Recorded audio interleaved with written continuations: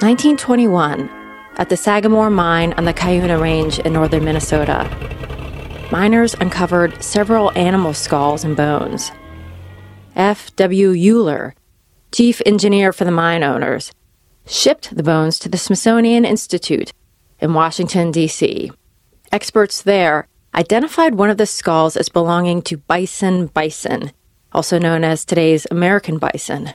But most of the skulls represented an extinct species of bison, Bison occidentalis, that lived on the Midwest grassy bison belt as long as 11,000 years ago.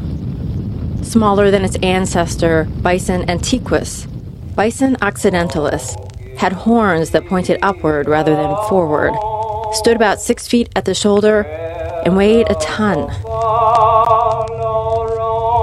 Though referred to in that famous song, buffalo and bison are not the same. Buffalo only live in Africa and South Asia. North America's Bison occidentalis went extinct 5,000 years ago,